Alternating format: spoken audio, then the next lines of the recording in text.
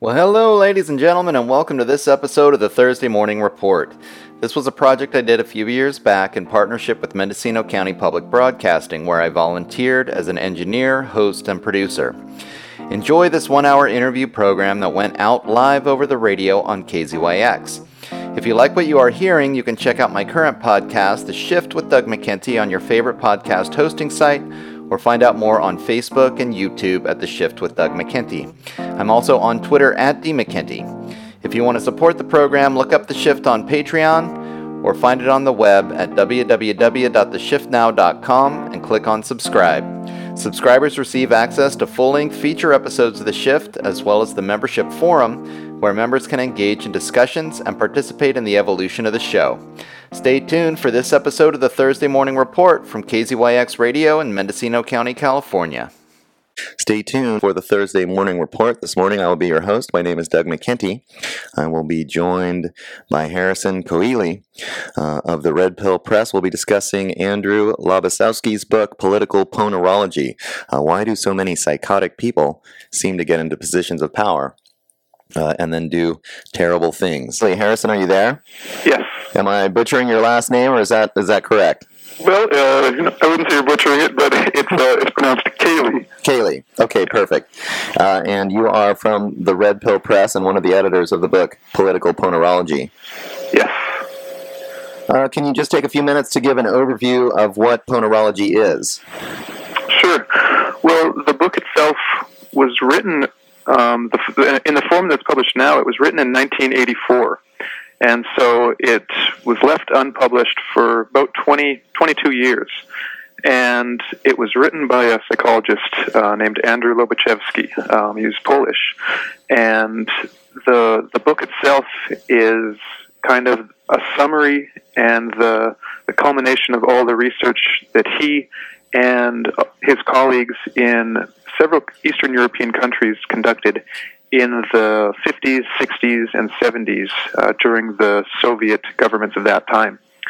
And what ponerology means, the word it comes from, is the Greek poneros, which means evil. It's one of the words, one of the old Greek words for evil. And so what the scientists, Andrew Lobachevsky and his colleagues, were doing at the time was they were trying to get an idea of what was going on in their country, because up until a certain time, before the Nazis invaded and killed a whole bunch of people and basically took over and destroyed Polish society at that time, things were going a certain way. There was certain knowledge taught in the universities, and then when the Nazis came, things changed, and that was only sped along and continued by the Soviets when they took over. And so they realized something strange was going on, something that was very foreign, not foreign in the sense of from another country, but something foreign to their just humanity in general. It was this kind of anti-human system that had taken over. And so they decided to study it from a scientific perspective. And being psychologists and sociologists, and medical doctors, a lot of them, they took the approach of researching it and seeing it from the perspective of psychopathology or pathology. And so that's really the approach they take, is to say what kind of pathologic processes are going on, who are these people, what are the processes that allow it to happen, that allow it to continue on and to progress, and ultimately, what can we do about it? Yeah, I mean, one of the most interesting things for me reading, just even in the introduction, he was discussing how at the university that he worked at, the new dean, the new professor that was his boss, was basically a propaganda master that was kind of telling them what they needed, how they needed to think, and what they needed to teach. And then he describes how suddenly just a few, like a small percentage really, of the people that he worked with just took it hook, line, and sinker and started to follow what this guy was saying. And that was the interesting thing, was the way that he was analyzing how even just convincing this small percentage of the people to follow this kind of a system, then suddenly they were able to really control the whole mass of the population. Yeah, that was really the event that spurred him on to all of this research, was that observation that a small percentage of the people, no matter how seemingly ridiculous or illogical what this professor, who wasn't even a professor, he hadn't, or I think he just had a high school education, and all of a sudden he's teaching at university. So when that happened, they realized that, or Andrew realized that, something odd was happening. Why were these specific people reacting in this way, and why were most of his friends not? And what was it that differentiated the friends that did kind of take it hook, line, and sinker? And so that was the starting point. And after that, they realized a whole bunch of things. And that was that, first of all, the professor was a psychopath. Then they basically, they could identify him because these are the things that they were taught and that they knew, and that was going on in the schools basically before the Soviets kind of totally derailed the education system and put an embargo on certain subjects. So they knew that this guy was a psychopath, and so they were able to see that what kind of effects a psychopath will have on the whole range of human types. And so a lot of, like Andrew and his friends, they'd react with kind of these neurotic reactions. They kind of, like, it was like descending in, I think he describes it, I can't remember his exact words, but kind of descending into this murky fog. Like they couldn't think straight. They lost their sense of community and like camaraderie, and so they really just entered into this murky, like depressed state. And that's actually the reaction that a normal person has to the influence of a psychopath. They basically have this stress reaction that basically just shuts them down. But on the other hand, there are other types in society, like society and humans in general are very varied.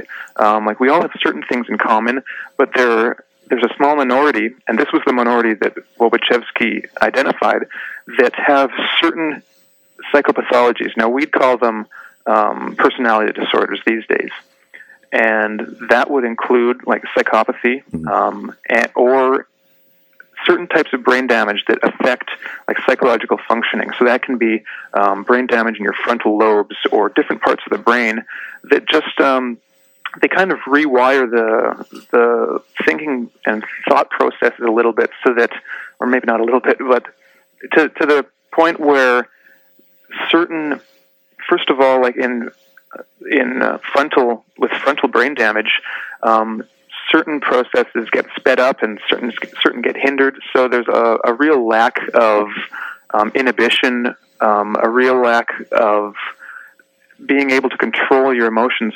So all of these different kinds of psychopathologies are very easily, like, that's what acts as the hook. And so the people kind of come out of the woodwork. And that's the kind of first stage, is these people coming out of the woodwork. And if a society isn't prepared and doesn't know what's happening, that group is the one that just continues to rise to positions of power, to the point where an entire system is entrenched from the very heights of leadership down to every like single community. Any leadership position all along that hierarchy will be dominated by a certain type of individual. And so even though they're a minority, that's how we're able to get systems of government where that tiny minority has such immense power and control. It doesn't seem very, it doesn't really seem to make sense when you just look at the numbers, but when you realize the psychological processes that these individuals, psychopaths in particular, have such an effect, and they're so energetic and skillful at manipulating that they get into these positions of power very easily, and then they know how to keep them. They know how to manipulate people to keep those positions. And then the mass of people who usually just goes along with the flow, doesn't want to rock the boat until things reach a certain point, until things get so bad that they realize something has to be done. And so that's what you see at the fall of the Soviet Union, and that's what we're seeing all over the Middle East right now with the revolutions in Libya and Egypt, and even in an American context, like what's going on in Wisconsin. It gets to the point where the people realize something's wrong. They don't necessarily know exactly what the nature of it is, why it's wrong, or what the specific causes are. They just know that something doesn't feel right, something's not going right, and that's what it inevitably comes to. But it can be years and years until it gets to that point. Well, let's step back for just a minute, because I'd like to talk about one of the interesting parts about this book is the approach to what evil is. Most of the time when we think about evil, we think about it in mythological or moralistic terms, and this scientific or naturalistic approach, as he likes to call it, is just a different perspective. I mean, as a psychologist, they were able to quantify what they called evil in terms of these psychological disorders. So, it creates a different kind of perspective on what evil is. I mean, he really tries to define it as a reality in the world, and then open people's minds to the fact that this does have this certain psychological pathology has a lot of influence over our society.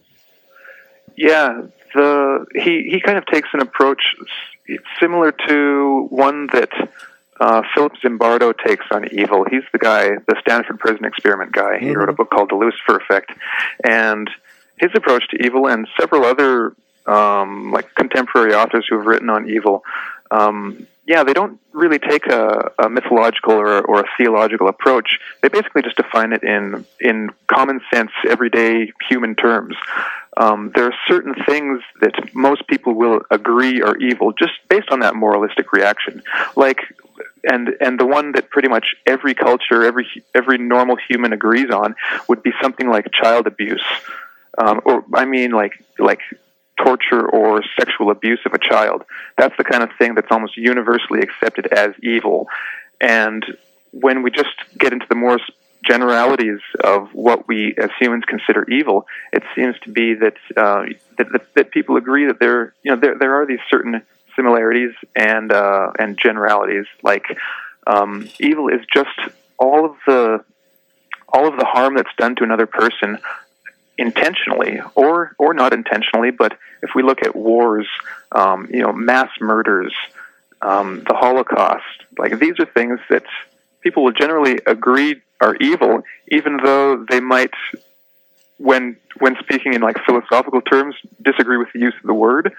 But what Wobuchevsky and these other scientists were doing is basically just saying, okay, well, this is what we as humans experience as evil. What really is that?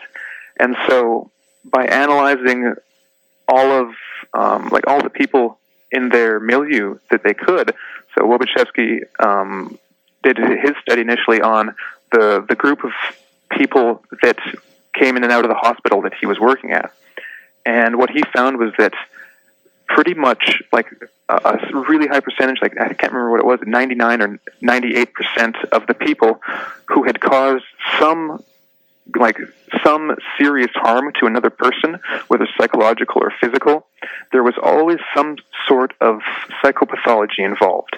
And that could have been that they themselves suffered from a personality disorder, or that they were involved with someone else with a personality disorder, and that kind of had this functional effect on them, like the effect of being raised by a borderline personality mother or father. It's like those kind of early childhood experiences have the effect of kind of synchronizing the brain to that way of thinking and behaving. And so, while a child might not be born with a certain personality type, then it's kind of acquired functionally, based just like the Pavlovian conditioning. It's just they get conditioned to certain stereotype ways of thinking, feeling, and acting, and that continues the cycle. It's like you could put it in theological terms and kind of say it's the sins of the father passed on to the son, is that they continue the cycle of pathology started by their parents, which could have been started by their parents.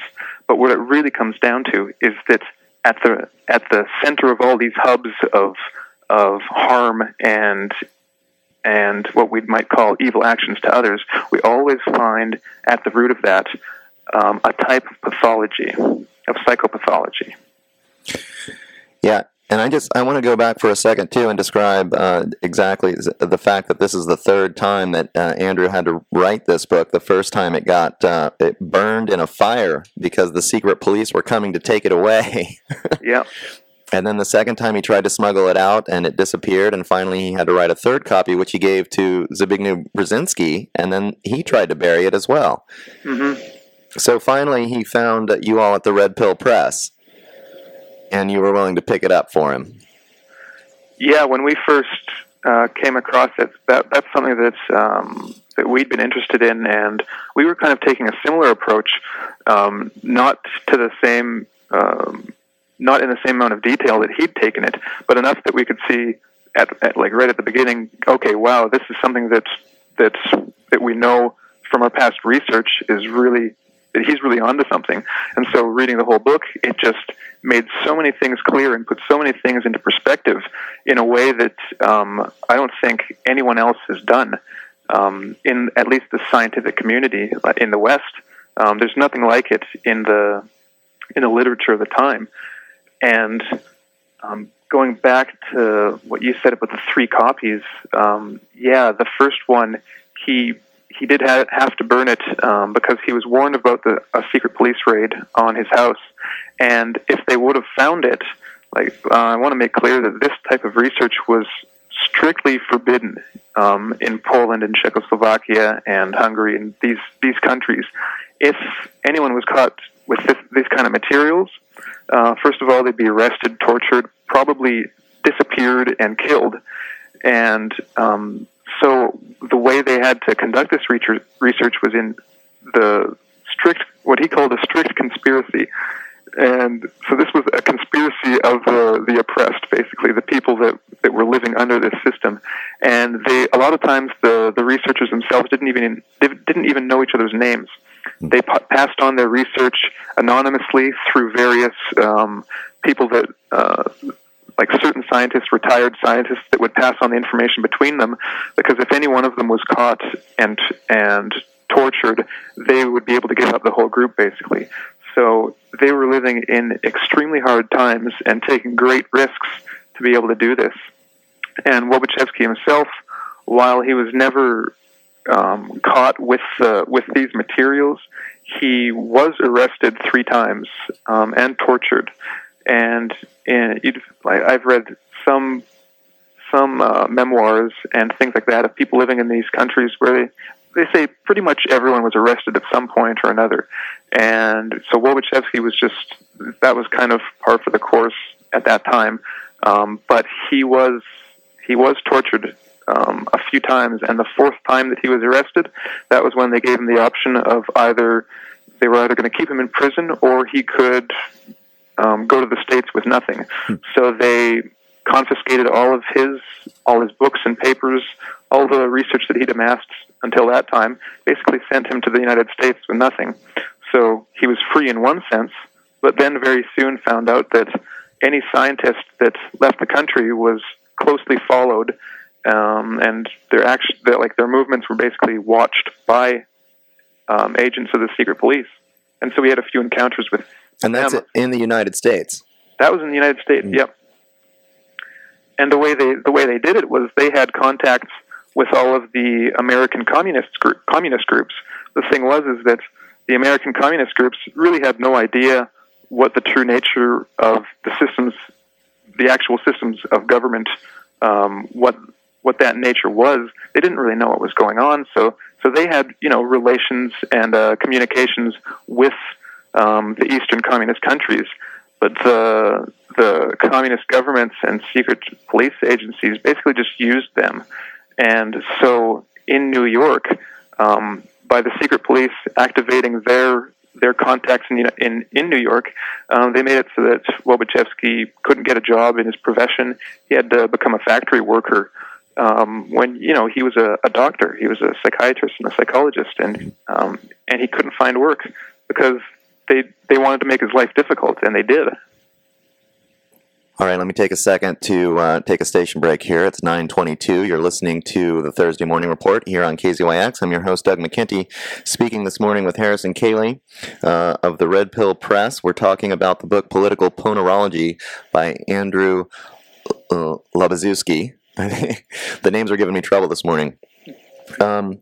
So let's get down again to the meat of the book and talk about a psychopathy. Most of us, I think, feel like when we think about a psychopath, then we're thinking about serial killers and sort of these insane individuals on the very fringe of society. But what Andrew and the rest of the psychologists in Poland found out is that it's a little bit more common than that, and a lot of these people kind of hide in plain sight. Can you talk about like the percentages of psychopathy that we find in populations? Yeah, before I get to the actual percentages, I'll just go on a little bit of what you said, just the example of serial killers. Now, that's, of course, the first image that comes to mind for a lot of people when they hear the word psychopath.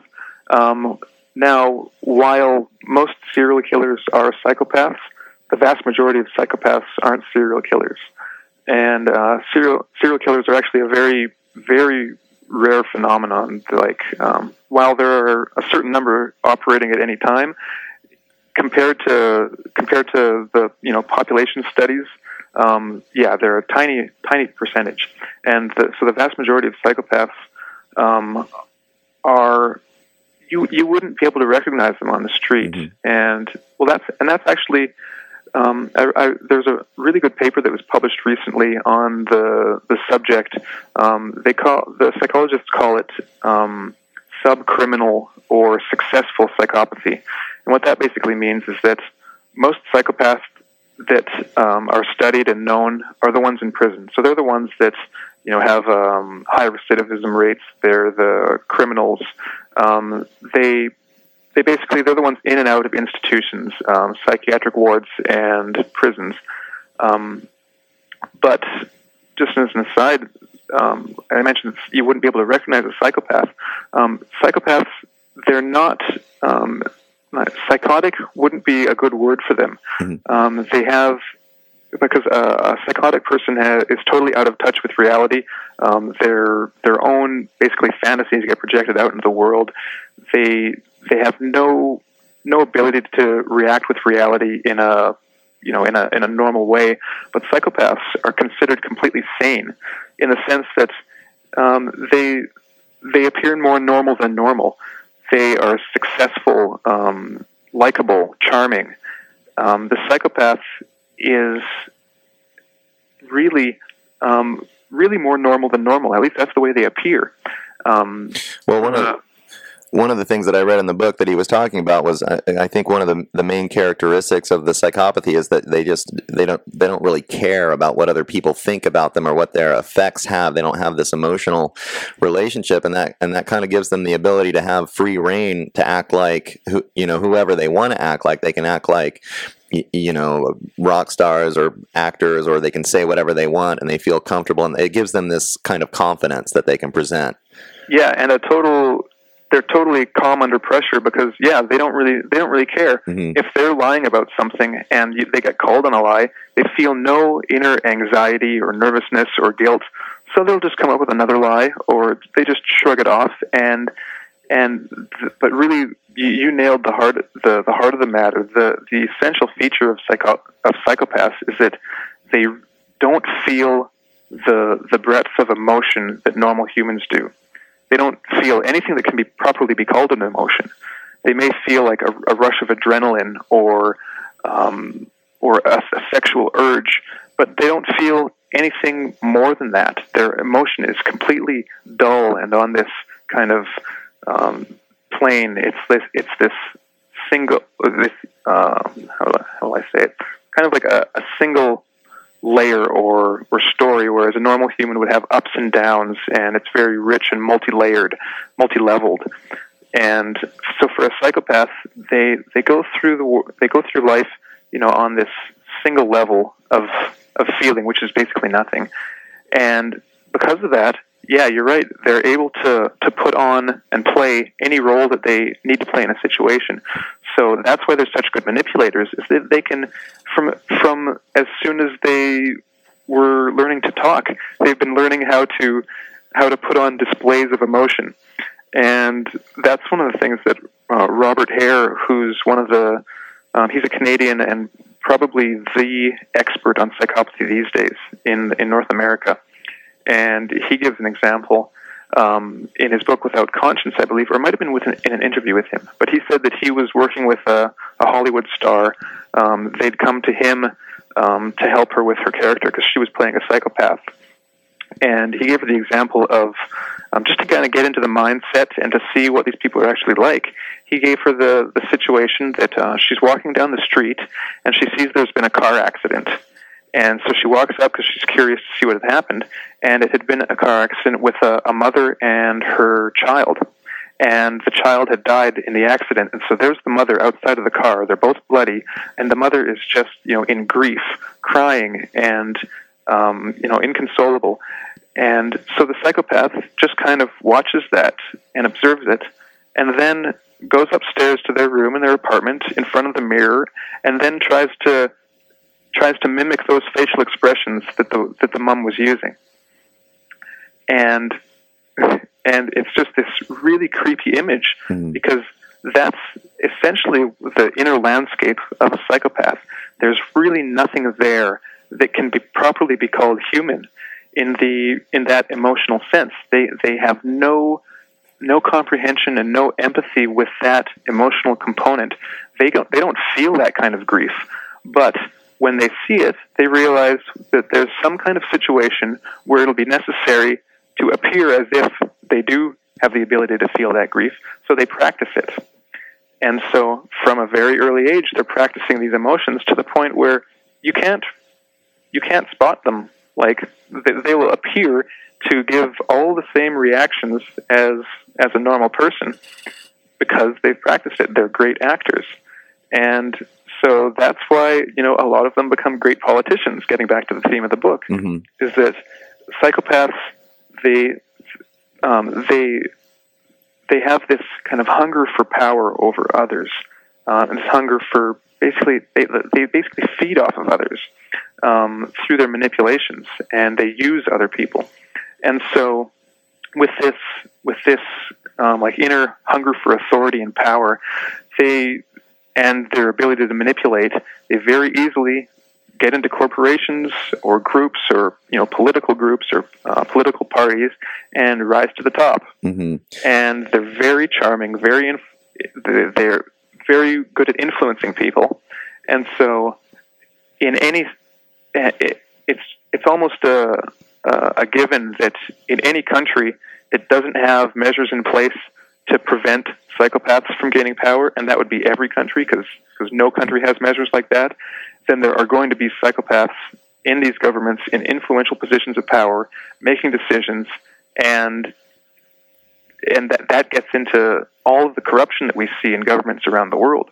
That's the root of it, is that it's this opening that's provided by an ignorance about the topic, and then once that opening is there, the psychopaths go in, and then that's when this kind of infection spreads, and that's why the word poneros was used for ponerology, because it's a type of evil that is corrupting in influence. So it's not just an evil thing out there; it's something that spreads, and that's what we see when these power structures come into like crystallization. That power starts at the top and it spreads all the way down, and it creates this kind of unbreakable structure that it's only a matter of and it's only after a period of time that it's even able to be broken, because things reach a point, as I said before, where the people realize that it's gone too far and something needs to be done, and then that often means that there's bloodshed because these people in power don't want to give up their power. Yeah, one of the things I was reminded of, I don't know if you've seen the documentary The Corporation, But one of the theses of that documentary was that corporations, if they're analyzed like human beings, if they were psychoanalyzed, then the corporations would be psychotic. They act without feeling. They act only for profit. They don't care about the destruction they do to the environment. And this has to come from somewhere. Like, what human beings created a psychotic corporation except for maybe psychotic individuals that somehow got into those positions of power? Exactly. I just want to quickly make a correction that, like I said, it's not psychotic individuals, it's psychopathic individuals. Got it. But yeah, you're right. I have seen the documentary, and it's great, and that is a really important connection to make, because people who aren't psychopaths don't make psychopathic corporations or entire system of psychopathy. That's a totally illogical way of thinking about it, and unfortunately, that's the way most people see it. Because they don't understand about psychopathy, they think that it's just some weird thing that gets introduced into the equation somehow, but they don't know how. So it's just some kind of anomaly. But really, it's psychopathy comes from psychopathy, and that's really as simple as it can be. And there's just one thing I want to share about how this all happens and why it happens. Mm-hmm. I've been doing a little bit of reading lately on hunter-gatherer communities and societies, and one of the things that's really striking about the research that's been done is that these groups, these small communities, when you look at leadership and power in these communities, the way it plays out is that it's the community that basically elects a person to be a chief or an elder or a leader. But the thing is that it's the community's choice, and the prospective leader basically has no choice in the matter. They choose him even if he doesn't want to be. Mm-hmm. But the thing is that anyone who expresses an interest in becoming a leader is automatically disqualified from becoming a leader. Right. because they recognize that the type of people that want to become leaders will be bad leaders because they're in it for themselves, and they're in it for that prestige and that power. And so the hunter-gatherer societies, they had this kind of knowledge, and they might not have had specific names for every process like we do in our modern scientific worldview, but they had this experiential, practical knowledge. And so and they also had a pretty rigid but fair moral code, basically. So if people weren't fulfilling what was expected of them, just in a community sense, if they introduced violence and lying and all of these and all of the things that we're just so used to in our culture, they would be, first of all, made fun of and socially shunned, and so they'd be kind of excluded from the community. And that kind of group decision and just that social pressure to actually be a decent human being keeps the society healthy. But the thing is that in our society, we've lost all of that to the point where, first of all, we live in big cities. Big cities are breeding grounds for psychopaths because there's anonymity in big cities. Mm-hmm. They can just go from victim to victim and never be caught, because as soon as they've basically used up their food source, there's no more animals in this area of the country to feed on, they can go to another one.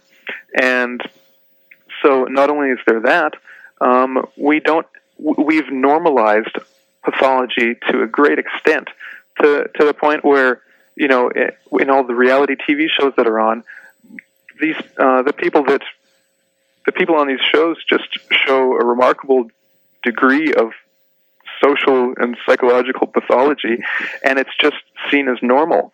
All of the lying, deception, and putting one over on others, and stepping on others to get ahead, and it's this really it really goes against what is human in us.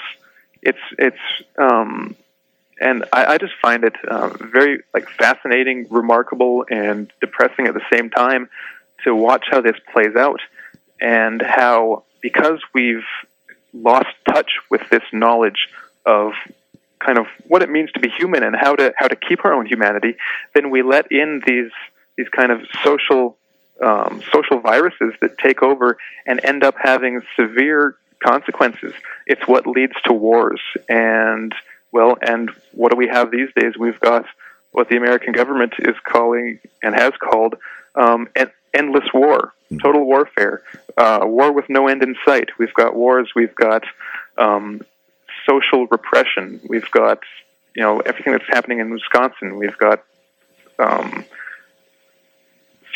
mass surveillance of civilian populations. We've still got COINTELPRO operations going, and it's just, the list is endless of the amount of just social disease, and people don't see the root cause of it.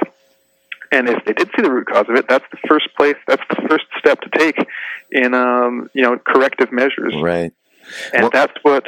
Go on. Well, just one of the interesting things that I discovered in the research, while most of the people doing research in this area were like you, just saying that we need to point this out and then correct it. Some researchers actually said it was an evolutionary advantage that these people may be, higher up on the ladder, as it were, and that's why they get these positions. Just interesting though, that going back to what you were talking about, kind of the normalization of the pathology, and then even the acceptance by some researchers that maybe it should be this way.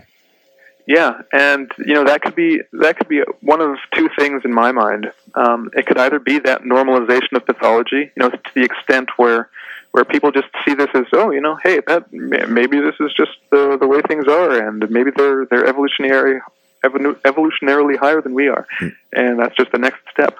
Or it could be that the people espousing these viewpoints are themselves either psychopaths or of some different personality disorder, because that's one of the things that Łobachewski really makes clear in the book, is that these aren't just theoretical constructs. It's not like they're these abstract ideas of pathology. These are real people that have influence in the real world. They're scientists and doctors and politicians and mayors and police officers and teachers. These are people in every field of life, and but for the most part, because we don't know anything about psychology, like as a culture, we don't see them. So when an academic or someone comes out saying what really should be just called ridiculous things, we take them seriously. So that's why we get economics professors who come up with these insane ideas about what humans are like and how, and because humans are like this, then economies need to be structured this way. We get these insane ideas that we just take as being true, in theory, when in practice they're totally false. Mm-hmm. And that's where we get things like John Nash's game theory, where the idea is that the humans, in essence, are just all trying to put one over on one another. They're all playing this game, which Nash called "Screw You, Buddy." He used another word for it, but it's where in a game, you've got this economic game. So you can you're two prisoners, and you're each promised a certain amount of money if you confess, or if the other person confesses and you don't, or if you rat out the other guy and he rats you out. And so there's these various combinations. But the way it works out is that the most beneficial, basically, if you play your odds right, and it works out so that you both screw each other over, and you both get a little bit of money. But if you don't say anything, and the other person rats you out, then he gets a whole bunch of money, and you get, or no, that's not quite right. But anyways, the way it plays out is that it's better for you to rat out your friend than to just say nothing. But in practice, when they actually did this test with actual humans, the only people that chose that choice were the economists and psychopaths. Yeah. Huh. When they did it with the professors' wives and just normal humans, they all took the mutually beneficial one where they both cooperated. Right. And that's the normal human response, is to cooperate. But we have these entire systems of government and economics that are based on this idea that it's a dog-eat-dog world, and everyone's just trying to screw the other person and try to see how the other person is trying to manipulate me. And it's this really paranoid worldview that then gets projected, onto all of society. And that's how psychopaths think. Like, the system works like a psychopath thinks, and then the rest of us has to, kind of fall in line. Exactly. Even though most of us don't think that way at all. Uh-huh. Mm-hmm. And that's exactly it, is that the system works as if, based on what a psychopath thinks. And that's the way politics works. That's the way elections work, and foreign policy. It's all of these game theories of the psychopathic mind, this dog-eat-dog world. And if we had real humans, like, with empathy and compassion in positions of power, the world would be a totally different place. But whenever a person like that gets into power, what happens? Yeah, they get destroyed by the psychopaths. Uh-huh. All right, I need to take a second. It's 9:43. You're listening to the Thursday Morning Report here on KZYX. I'm your host, Doug McKenty. I'm speaking with Harrison Koheli this morning of the Red Pill Press. We're talking about Political Ponerology, the book by Andrew Lobozewski. And I want to really quickly just kind of talk about the difference between the micro-social then and the macro-social, how these psychopaths, which is a micro, it happens in individuals, but then it grows into what they call this pathocracy, which is when this cabal of these kinds of people get into positions of power. They made the word pathocracy for it to describe what happens when these corrupt individuals get into that place. But one of the interesting things was in the book, it was described that these psychopaths can spot each other out in a crowd. Like, they end up kind of grouping together, and you get a sort of cabal of people that are working together against the people, and then this group rises to the top. I kind of, just in my mind, it reminds me of the neocons in the American government. I don't think most Americans even know what neocons think, and yet their political philosophy controls much of our foreign policy and domestic policy in this country. And how do those kinds of ideas get there when they're not? Most people don't even know, about it. Anyway, can you describe that process a little bit? Yeah, well, he uses the words microsocial and macrosocial. So the microsocial would just be the kind of interpersonal interactions. So that you could take a relationship between a man and wife, and if the man's psychopathic, there are certain things that he's going to do, certain effects that he's going to have on his wife. And there's a great book written on the subject called Women Who Love Psychopaths by Sandra Brown. And she really gets into all those details. But when you get into the idea is basically, it's kind of esoteric, the as above, so below. It's that on that level, it's the same on both levels. So those effects on an interpersonal level get translated to social levels, macro-social levels. So you see the same kind of effects and causes, but played out on just in a much bigger sphere.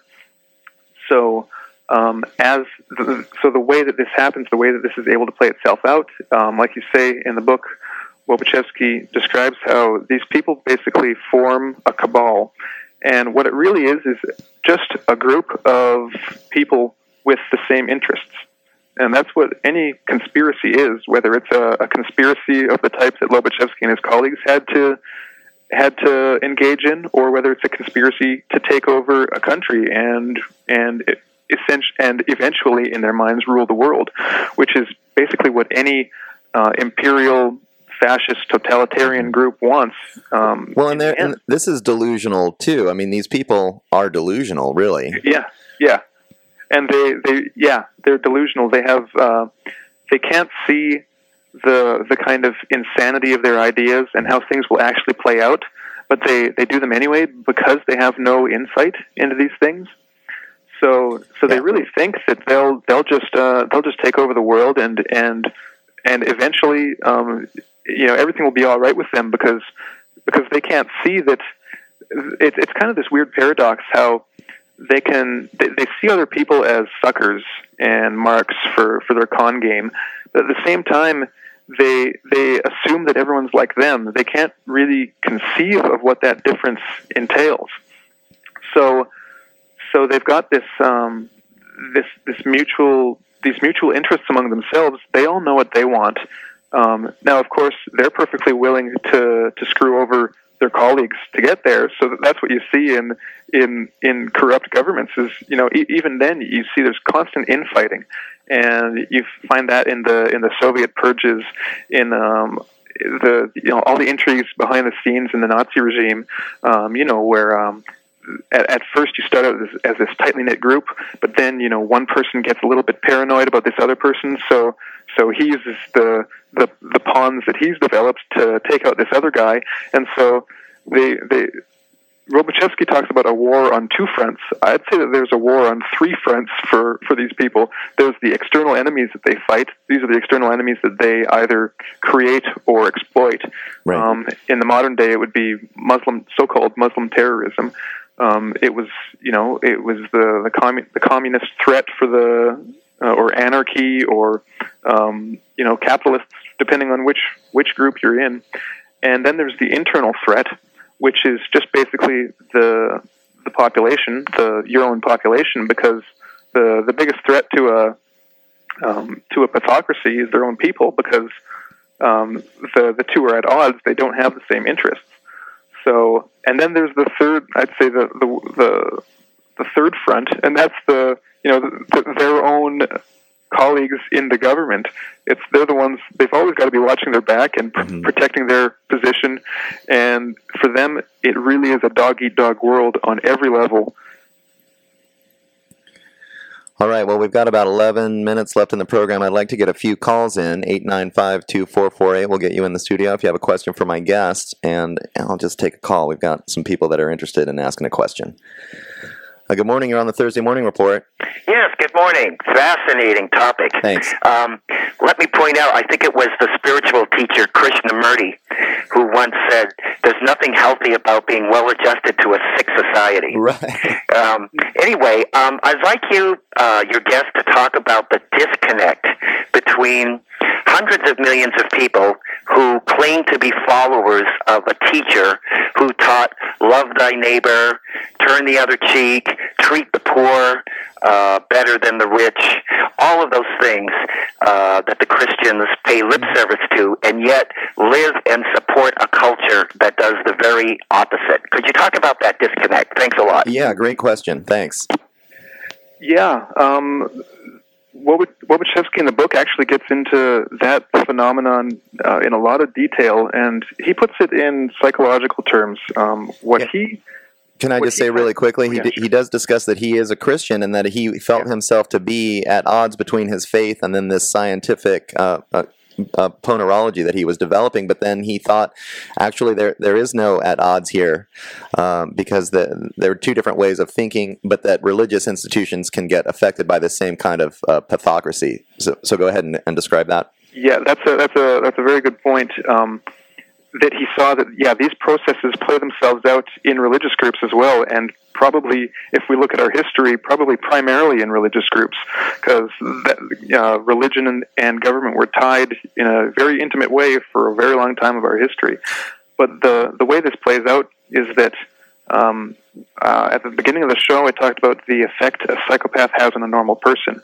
Now, one of those effects is that you start losing the ability to think clearly.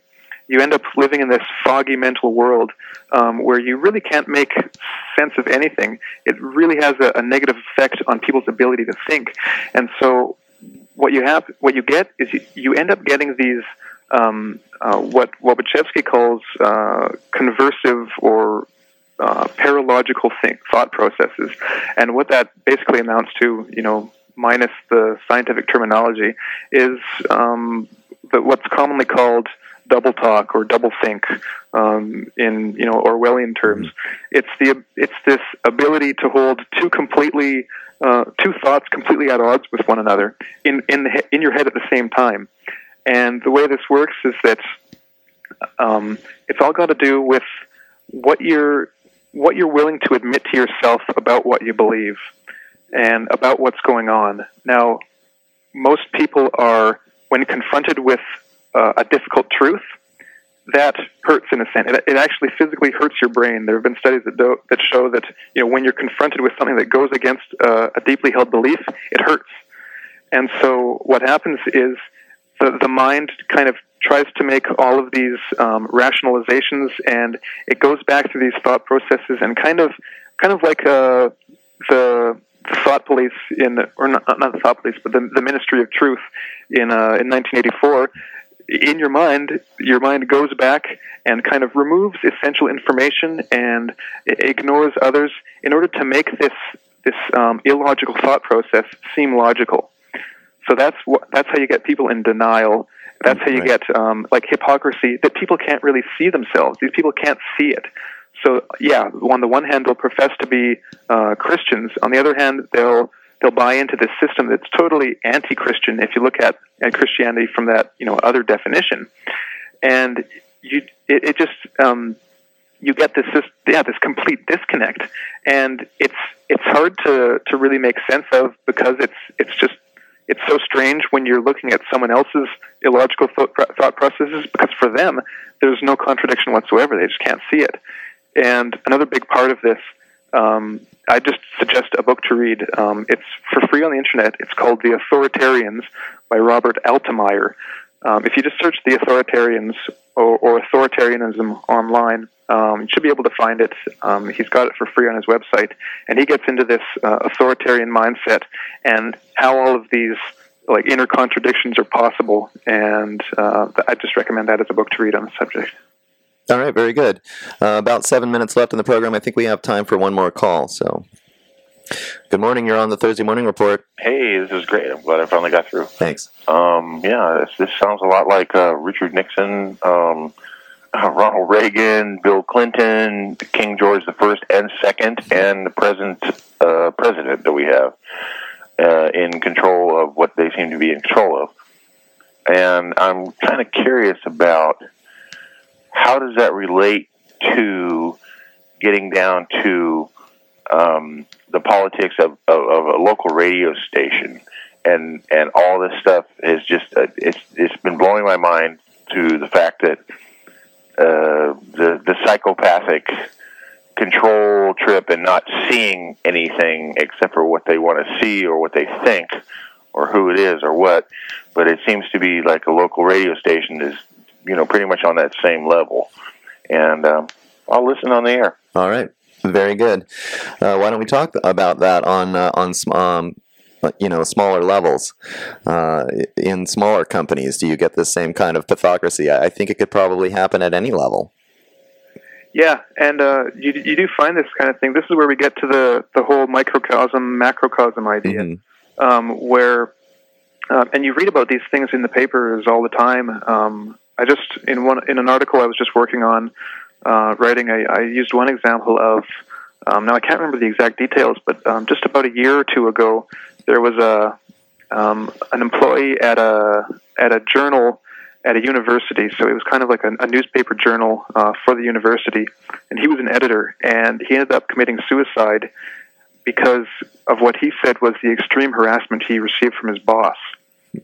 And so what the picture that was kind of painted by the witnesses and by his friends and by himself when he had written about all this stuff was that this boss had basically created this nightmare situation in his workplace for this guy.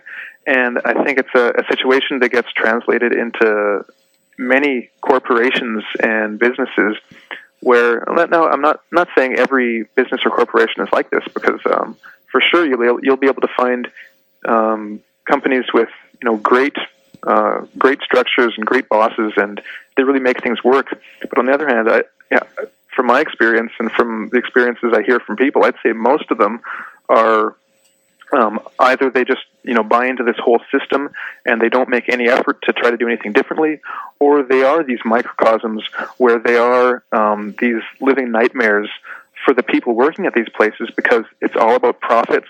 There's no concern for the workers' humanity or their well-being. They're just tools. They're just pawns in this scheme to make money, and that's basically the bottom line. Is that it just comes down to making money, and so when that is your goal, and when that's and so you see that in corporations, when that is the end, then usually it ends up that by any means necessary, that end, that's how they'll do it. Mm-hmm. And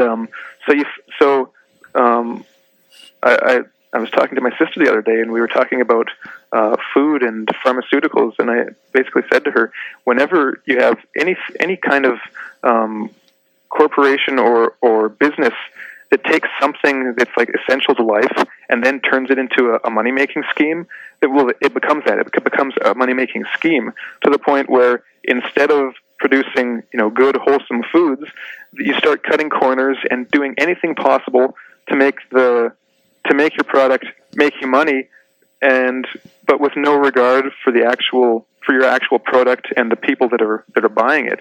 It becomes this, and the same thing with the pharmaceutical industry. It becomes this money-making scheme where you basically create hundreds and thousands of new drugs, don't adequately test them, and when you do test them, you get your buddy labs to do it and write favorable reports for you. And then you introduce all these potentially harmful drugs onto the market that make you millions and billions of dollars, and then you do it again and again and again. Right, and they don't necessarily even cure the disease. They just, they just get you hooked on a drug for the rest of your life. Exactly, and it's just this massive money-making scheme, and it's that's what these all are. They're these con acts, these con games, because that's essentially what psychopaths are. Is they're con artists, mm-hmm. and they'll con you in any field, in the food industry, pharmaceuticals, oil industries, politics, corporations. It's like everything. Everything will turn into a con game, and that's so. Just a prime example is Bernie Madoff in the economic world.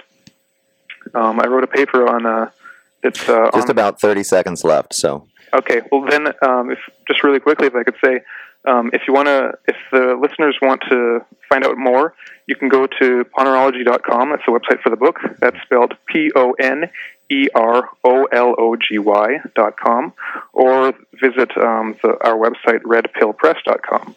That's Red Pill Press is in REDPILLPRESS.com, or you can read my articles as well as the articles of several others on these topics at the alternative news website SOTT.net, SOTT.net. All right, very good. Yeah, we're going to have to wrap it up, but thanks for being on the show, everyone. That was Harrison Koheli of the Red Pill Press. We've been discussing Political Ponerology by Andrew Lubczewski, and I want to thank everybody for listening, and those of you who called up and added to the program. You've been listening to the Thursday Morning Report here on KZYX 90.7 FM Philo, KZYZ 91.5 FM Willits and Ukiah, 88.1 FM Fort Bragg. This is Mendocino County Public Broadcasting, listener-supported community radio, streaming on the web at kzyx.org.